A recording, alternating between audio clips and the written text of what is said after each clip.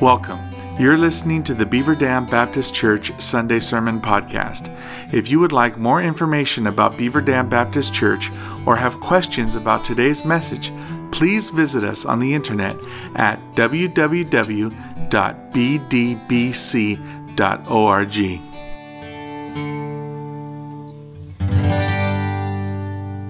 We are continuing our study in 1 John. Of course, we are nearing the end. We are in chapter 5, verses 6 through 12 today. And in case you were wondering, we did not bring D-Ray into town in order for me to take his course on brevity in speech. So I have not had that course, as most of you well know.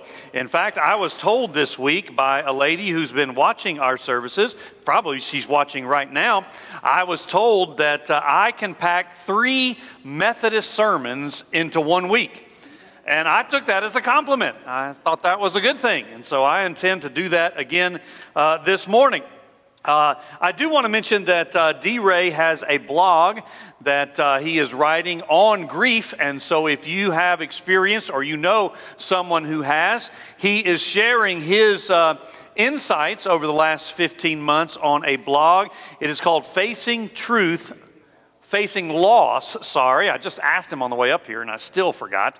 I did look it up, by the way, but Facing Loss blog. So you can look up his name as I did and you can find it, or you can look up that Facing Loss, and it is a good resource to share with someone who is going through a similar circumstance.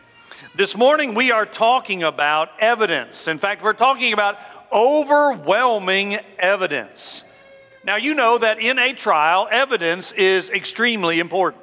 There's all kinds of evidence. There is circumstantial evidence. That is, there are some things that may or may not tie someone to a crime. It's not the best of evidence, but there is circumstantial evidence that someone might have been involved.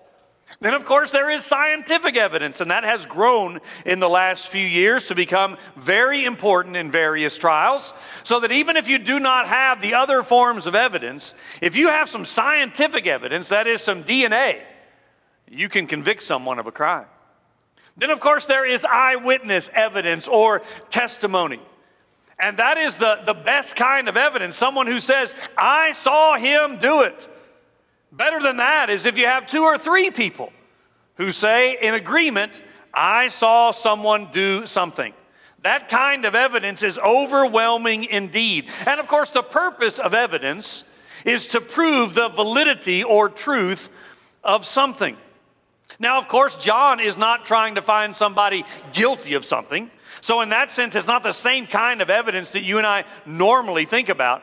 Instead, John is trying to prove the validity of the truth that Jesus is, in fact, the Son of God. And because he is the Son of God, then you and I must respond appropriately. Years ago, when I was younger, there was a famous book. It was sort of a classic by Josh McDowell. And it was titled Evidence That Demands a Verdict. And that's essentially what we're talking about this morning, though I did not want to steal his title.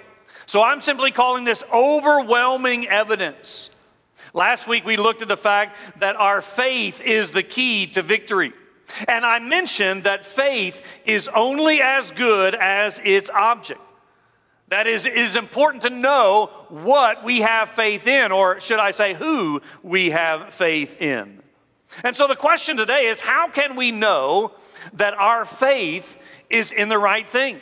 How can we know that our faith is in the right person? Or are we being deceived like others? Remember in chapter 4, John said, do not believe every spirit, but test or discern the spirits. Well, we're going to see this morning that we have plenty of testimony to verify the fact that Jesus is in fact the Son of God, and therefore we must respond. There is overwhelming evidence. The problem is not with the evidence. It's clear. If you haven't responded, the problem is with you. So let's look at 1 John chapter 5. I'll start reading in verse 6, and we will make our way down to verse 12. This is he who came by water and blood, Jesus Christ. Not by water only, but by the water and the blood. And the Spirit is the one who testifies, because the Spirit is the truth. For there are three that testify, the Spirit and the water and the blood, and these three agree. If we receive the testimony of men, the testimony of God is greater. For this is the testimony of God that he has borne concerning his Son. Whoever believes in the Son of God has the testimony in himself. Whoever does not believe God has made him a liar, because he has not believed in the testimony that God has borne concerning his Son. And this is the testimony that God gave us eternal life, and this life is in his Son. Whoever has the Son has life. Whoever does not have the Son of God does not have life. Now, we're basically doing sort of a mock trial this morning. Again, not to prove someone guilty. Instead, this mock trial is to examine the evidence and come to the conclusion that Jesus is in fact the Son of God, and therefore we must respond in one way or the other. Some of you may have done mock trials when you were in school. I did not, but some of you may have. And so it's sort of a mock trial this morning. Now, in a trial, we have to start with some preliminary instructions. That is, there's a few things I need to get on the table so that when we do present the evidence, you will be able to understand what that evidence is. So I'm starting with preliminary instructions, and the instructions are twofold. Number one, in this text, we have an interpretive dilemma. That is, there is something here that is difficult. In fact, as we read this, you might want to go back to the previous verses and say, let's just go back to the love of God. That was easier to understand. Let's go back to loving one another like we've been talking about for the last month, because at least that was straightforward. But what in the world is John talking about when he talks about the water and the blood? It's in verse 6, and it's there again in verse 8. And so whatever conclusion we come to about this strange phrase, it's going to be applicable for both of those verses. One commentator said this is the most perplexing passage in the epistle, and one of the most perplexing in the entire of the New Testament. In other words, this is a difficult passage to interpret. Now, we assume that John's audience understood what he's talking about. You see, that's the issue with a letter. We're only getting one side of the issue. And so we assume that the people to whom John wrote initially understood exactly what he meant by water and blood. Otherwise, he would have expounded upon it. But to us, it's not so clear. So what does it mean? Well, there have been various interpretations through the years about what this phrase, water and blood, refer to. Many of the reformers believe that the phrase referred to the sacraments of the church. That is, baptism and the Lord's Supper. They said this is referring to those twin elements in the church of baptism and the Lord's Supper. Now, it's easy to see how water could refer to baptism, right? But it's not so easy to see how the blood could refer to the Lord's Supper. Now, we do, of course, know that blood is an element of the Lord's Supper. We use juice, of course. And so we understand that aspect. But if John were talking about the sacraments of the church, if he was talking about the Lord's Supper, then we would sort of expect him to talk not just about the blood, but also about the body. Because there's those two elements of the Lord's Supper. The body broken and the blood poured out. Now, this is the interpretation that men like Luther and Calvin both believed in. I hesitate to go against those greats of the faith, but I'm going to. I don't think John is talking about the sacraments here because he's not dealing with sacramental theology here. He's dealing with Christology. That is, he's talking about an issue that pertains to Christ. So while it is easy to make that transition and say these are talking about the sacraments, I don't think that's what he's dealing with here. The context simply does not point in that direction. The second option concentrates on a similar phrase that is found in John's gospel. Now, you know that a way to interpret Scripture is to interpret Scripture with other Scripture. And primarily the way to do that is to look and see how the author uses that particular phrase somewhere else. And so John does that. John in his gospel does use the phrase, though it's turned the opposite way. It's talked about blood and water. And to find that, we have to go to the cross. It's in the 19th chapter of John's Gospel, where he records the crucifixion of Jesus. The soldiers break the legs of the two criminals that were crucified beside Jesus in order to hasten their death. That is, they could not get up and breathe, and therefore they would die more quickly. And the reason they wanted them to die quicker is because the Sabbath was approaching. But when they came to Jesus, they did not break his legs because they found him to already be dead. And of course, this was in fulfillment of Old Testament scripture, where it said none of his bones would be broken.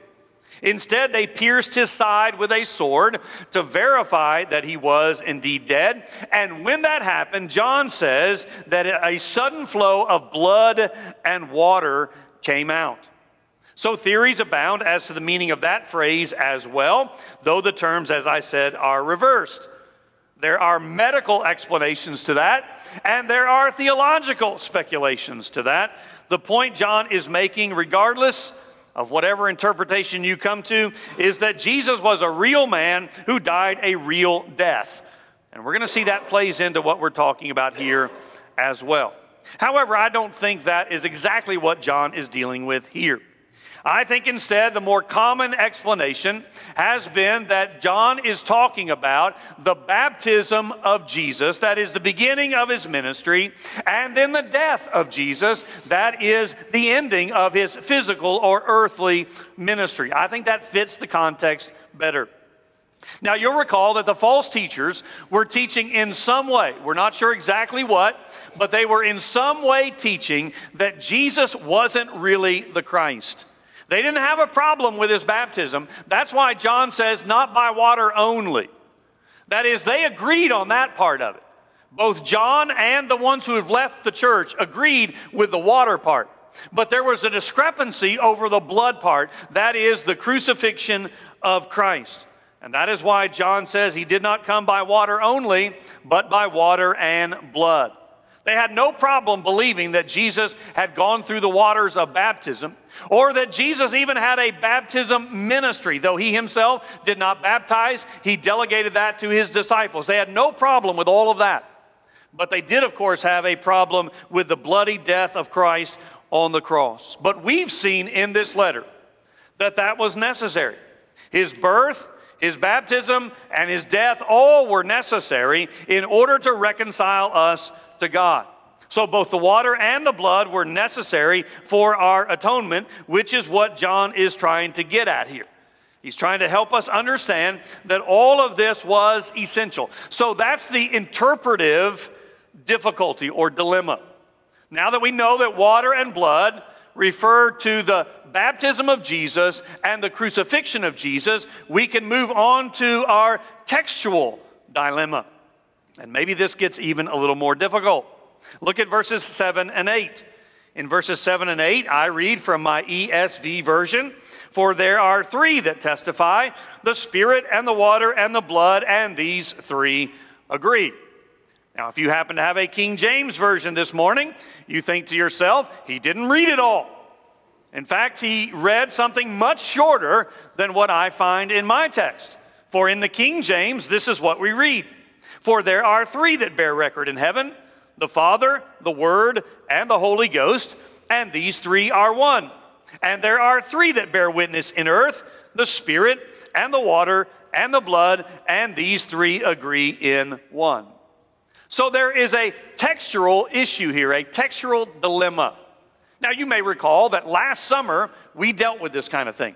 We have summer nights on Wednesday nights in July in the fellowship hall over dinner.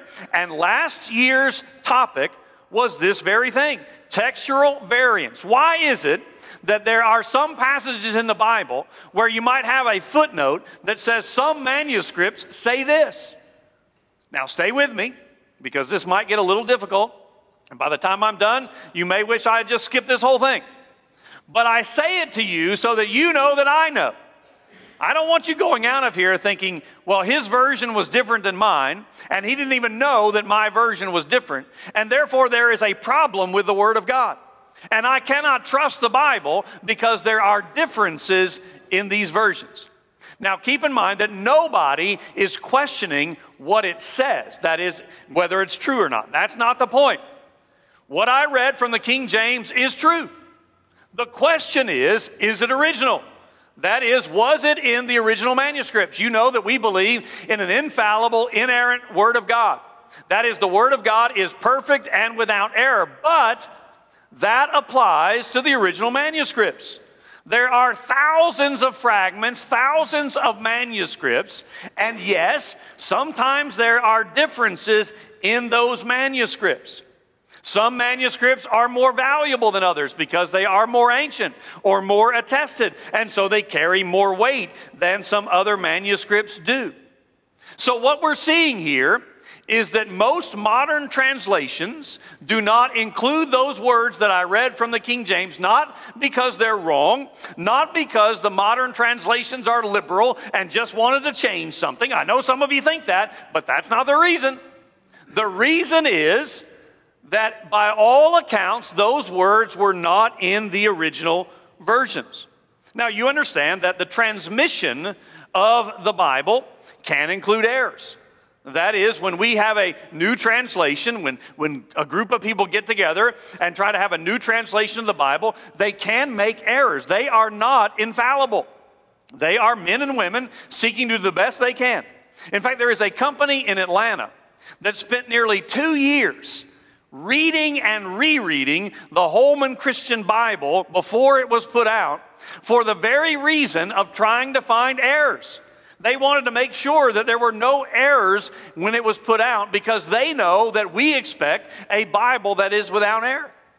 Did you know that the 1631 version of the King James Version contained a significant error?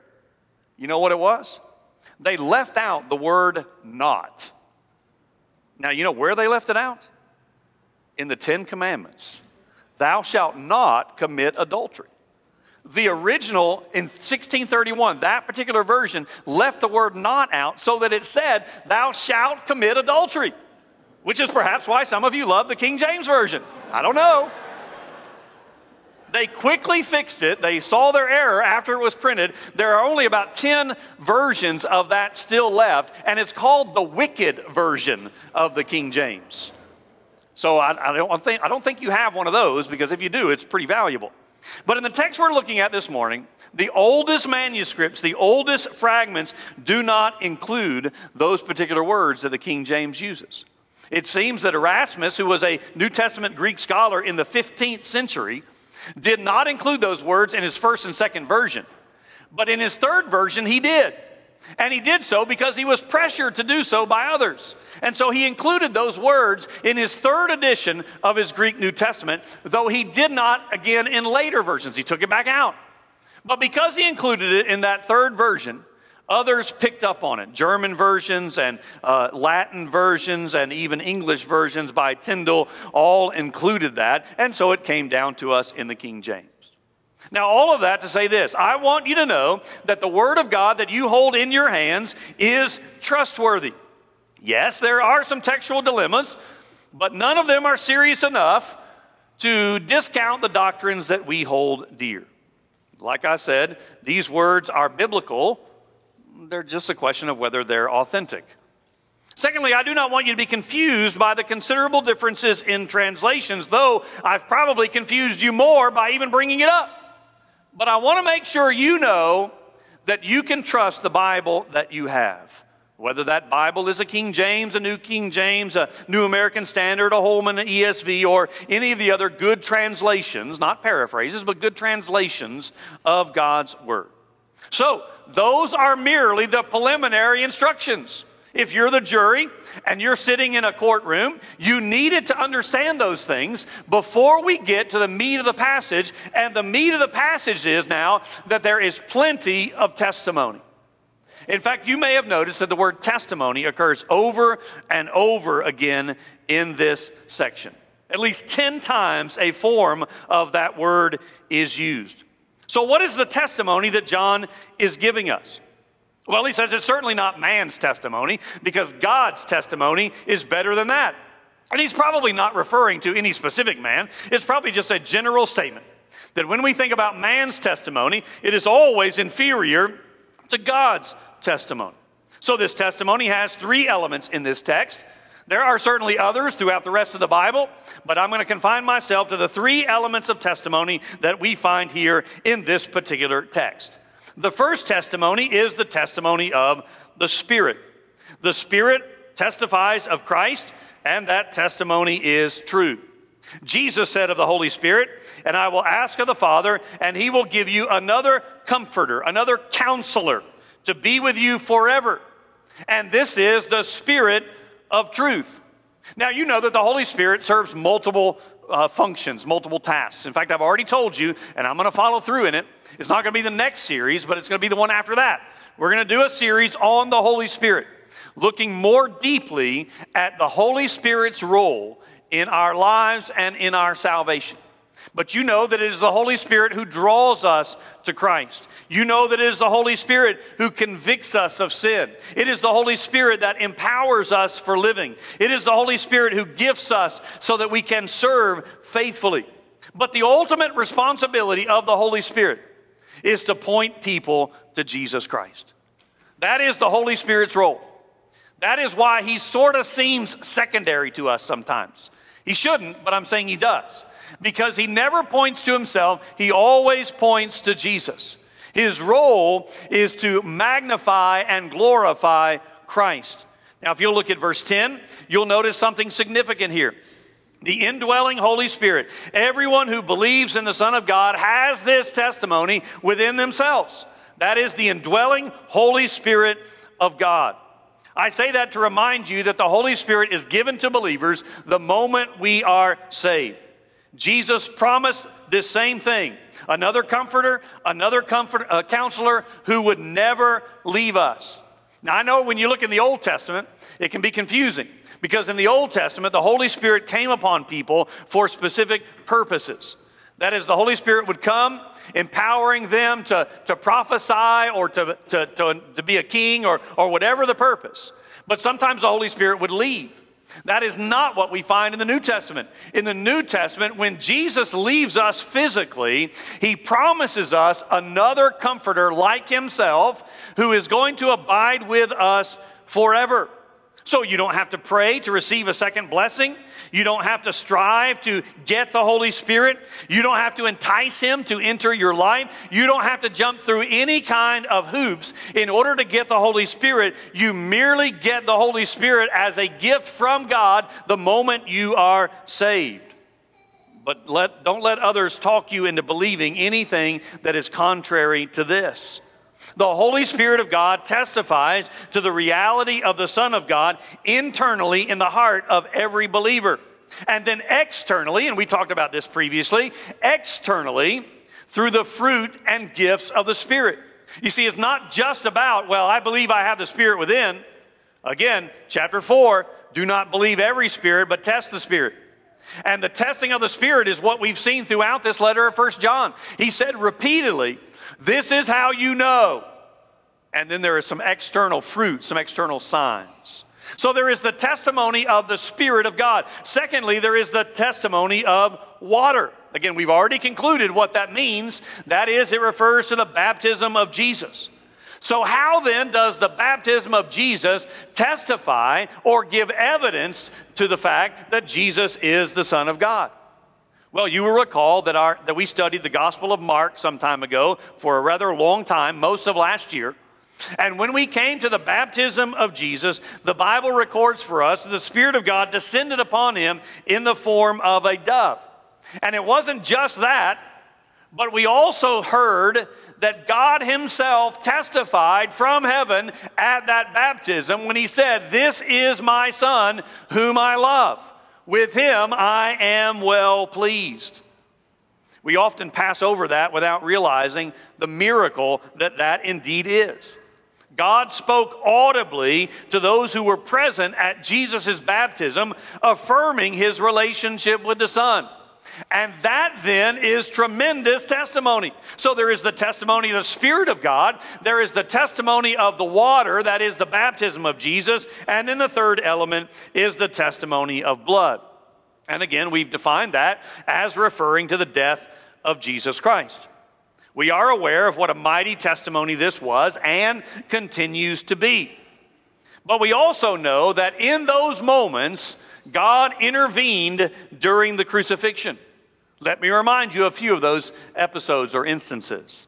We know that darkness came over all of the land. We know that at the very moment of his death, the curtain that separated in the temple, the Holy of Holies, from the rest of the temple was torn in two. And the Bible tells us that that took place from top to bottom, reminding us that nobody did it themselves. There was no man who went in the temple and tore it. It was God who tore it, signifying that now we all have access into the presence of God. Not just once a year for the high priest, but now all of us can come to God through Jesus Christ. We all have access to the Father through him. Also, the earth shook and the rocks split. The tombs broke open and the bodies of many people who had died were raised to life. And the story goes on to say that many of these people went into the city and appeared to many others. So throughout all of this, God was testifying that this is his Son. Not to even mention, though I need to, the resurrection. This too was another example, the chiefest example of God declaring that his Son is God. Furthermore, the testimony of these three witnesses are in complete and total agreement. All of them testify to the same thing, that Jesus is the Christ. You know that the false witnesses at the trial of Jesus could not agree on their stories. But here we find agreement. The Spirit, the water, and the blood, they have no such problems of disagreements. They wholeheartedly agree that Jesus is the Christ and therefore is worthy of our faith and our lives.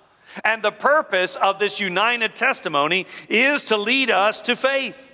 Receiving the testimony of God the Father concerning the Son should lead us to believe in him and therefore receive eternal life.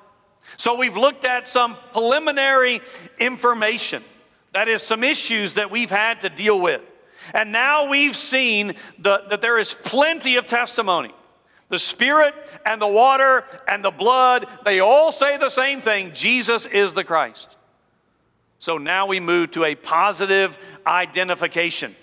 That is, we must come to terms with what this evidence leads us to, and we must then respond. John says all of this should lead us to believe in Jesus and therefore receive eternal life.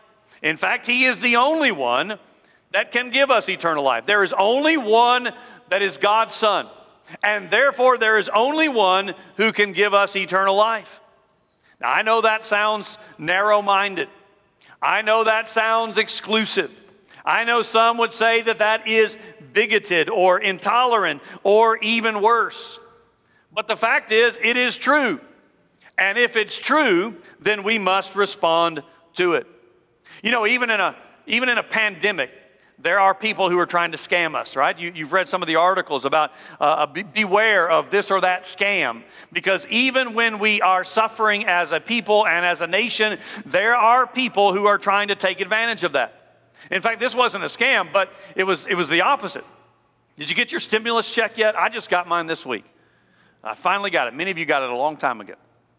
But they're actually paying some of those stimuluses out, not the one I got, but some of those are being paid out in a debit card. I don't want $2,400 on a debit card, but some people got it that way. Now, if you want to give me yours, I'll take it, but I didn't want it in that format. But, some people were actually throwing those out because they thought it was a scam.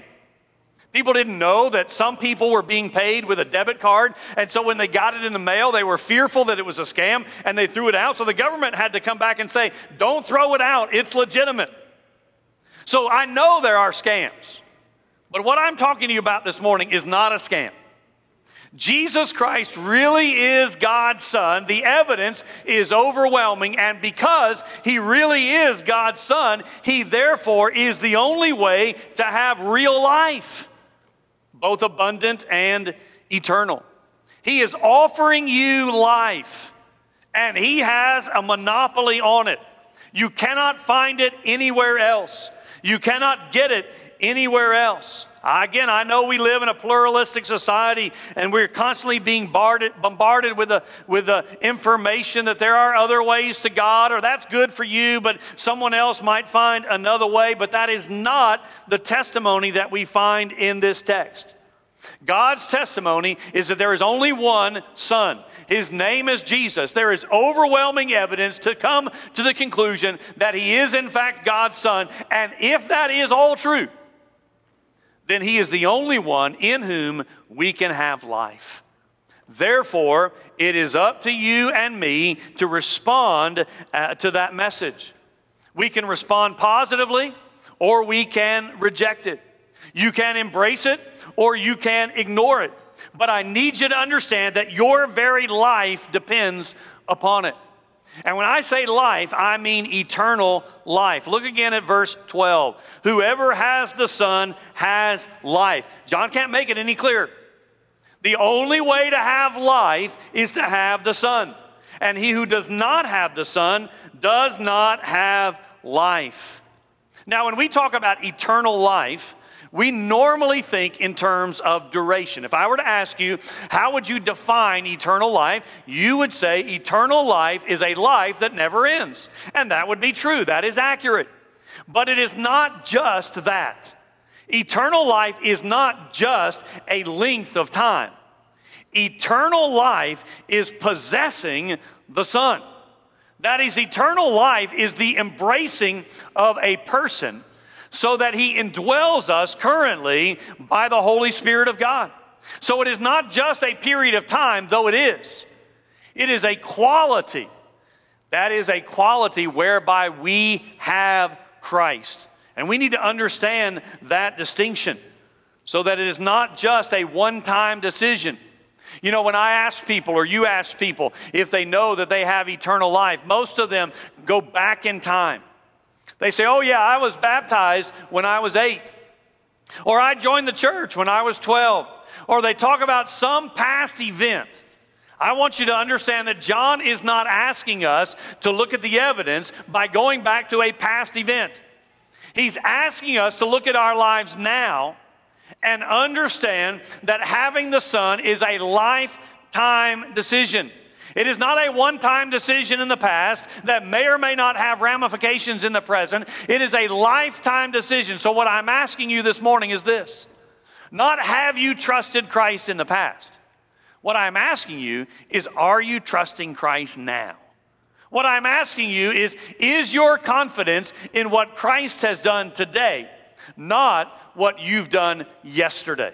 I'm asking you if your hope is in Jesus. I'm asking you if you possess the Son, because he who has the Son has life.